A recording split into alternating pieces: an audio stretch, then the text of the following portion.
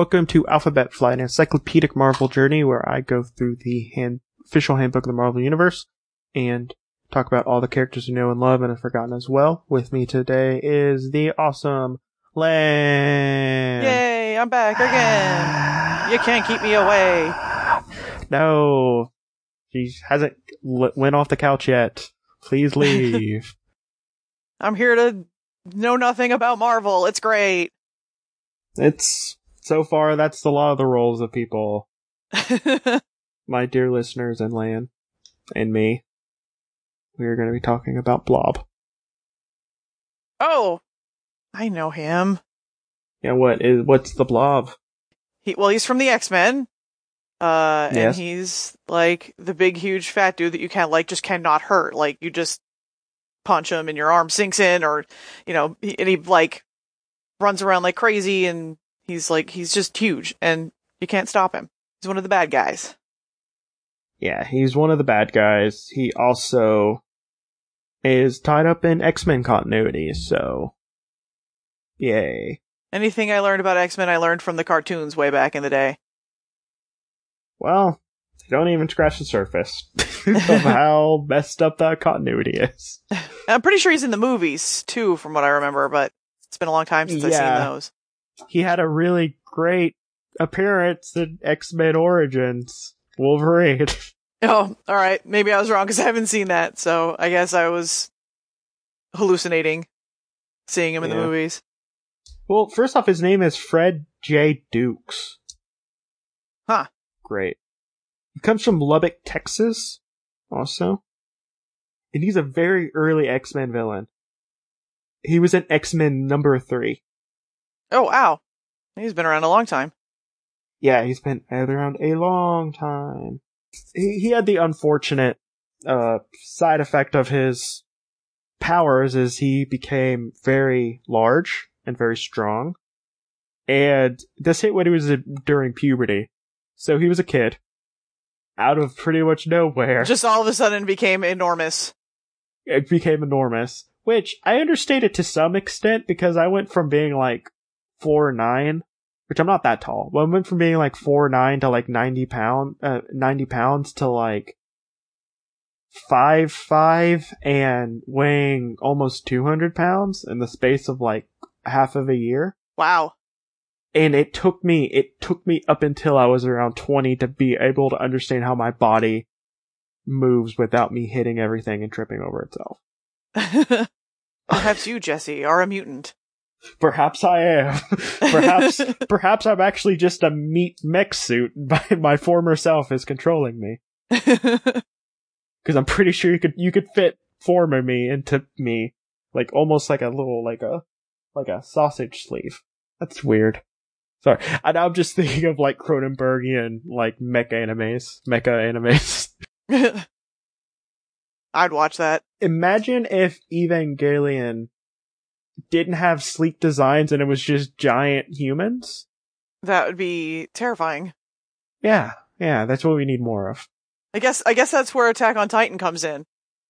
Yeah, pretty well, technically yes, because it's Eren, right? Eren that can turn into the Titan. That's technically what he does, and what the few other characters who turn into Titans do. They are technically meat mechas.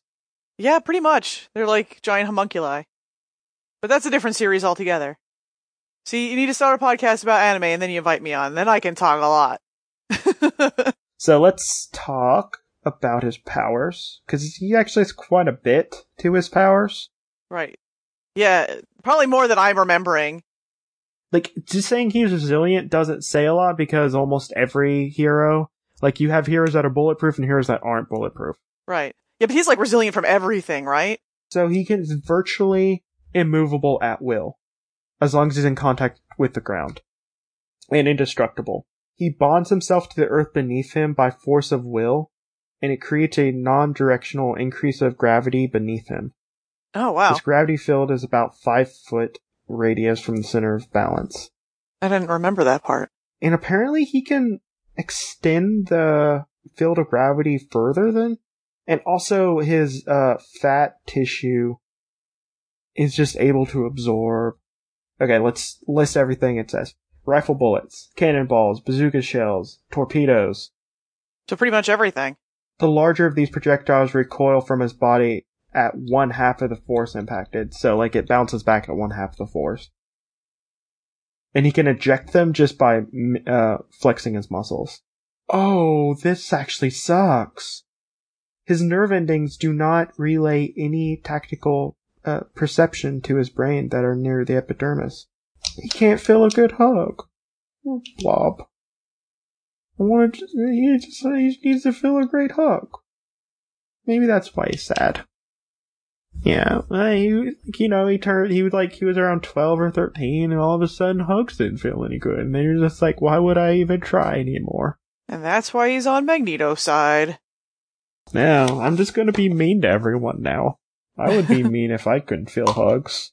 I think that's probably why every villain is bad. It's like hugs got, like, bad for them for some reason. Their mutant abilities won't let them get hugs, and therefore they had to turn to the bad guy side. To evil. I mean, really. So his fat cells can revert to normal shape within seconds of deformity caused by impact.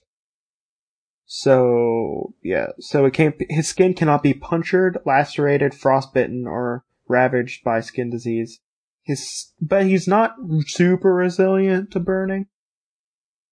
Oh, well, it's our, like, fallback rule in every RPG I've ever played, which is if fire kills damn near everything. The upper limits are not known to his abilities to absorb impact. He can easily survive a head-on collision with a bus heading at him at 100 miles per hour. Yeah, that's gonna hurt the bus way more than it's gonna hurt him. And even a slightly ferrous meteorite 50 feet in diameter falling on top of him at terminal velocity. It is not known if an object traveling at near light speed would hurt him. Well, speaking of near light speed, we're going to be talking about Monica Rambeau, and I wonder if they ever fought. I was gonna say, there is only one way to find out. She's made of light. It goes light speed. I know that because I've read Next Wave. Yeah, Next Wave. Go Elvis Modocs. And I really like how snarky Machine Man is the entire time. Oh yeah, that comic's great. It is not known whether his skin imperviousness to heat can survive 11 million degree heat at the ground zero of a multi-megaton atomic blast. Again, only one way to find out. Yeah, well, I mean, we need to stop dropping nukes on him. That's what we need to do.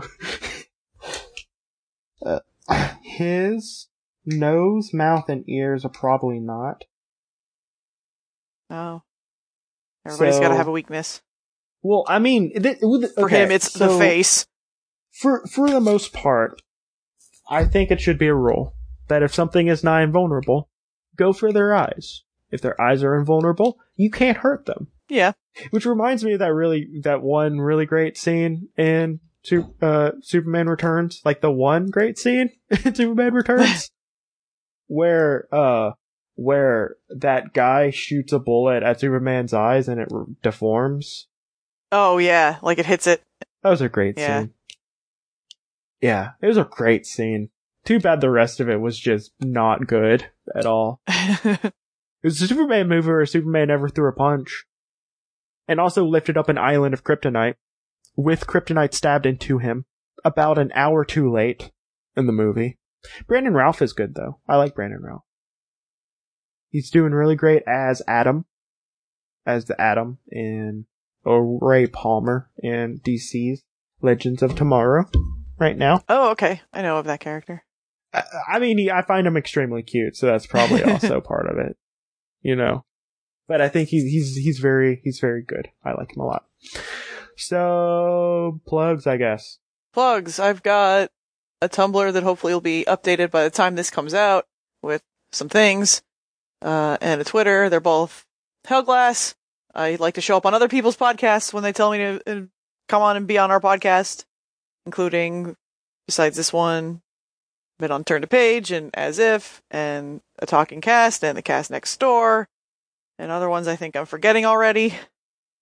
Hello, this is Jesse. I host this podcast as well as Turn to Page, a Choose Your Adventure book podcast where I read Choose Your Adventure book with a couple friends and we adventure and review and have goofs, as well as Random Sampling, a podcast with the lovely Carrie where we do talking things about random Wikipedia articles via the random article button on Wikipedia. As well, you can follow the show on @AlphaFlightPod, as well as on Facebook via Facebook page on @the Alphabet Flight Facebook page. You can support the show by sharing with a friend, and also sharing the links, telling a friend, and rating, subscribing, and reviewing on iTunes, Stitcher, and your podcast catcher of choice. The artwork is done by the talented and wonderful Ryan Healy. Oh, Lan. Wow, what? Lan. What if you drew the Blob with the Spirit of Vengeance? Oh god. I can try. That'd be great. Okay, cool. This is Alphabet Flight, and may Khonshu protect you through all of your night travels. Bye. Bye-bye.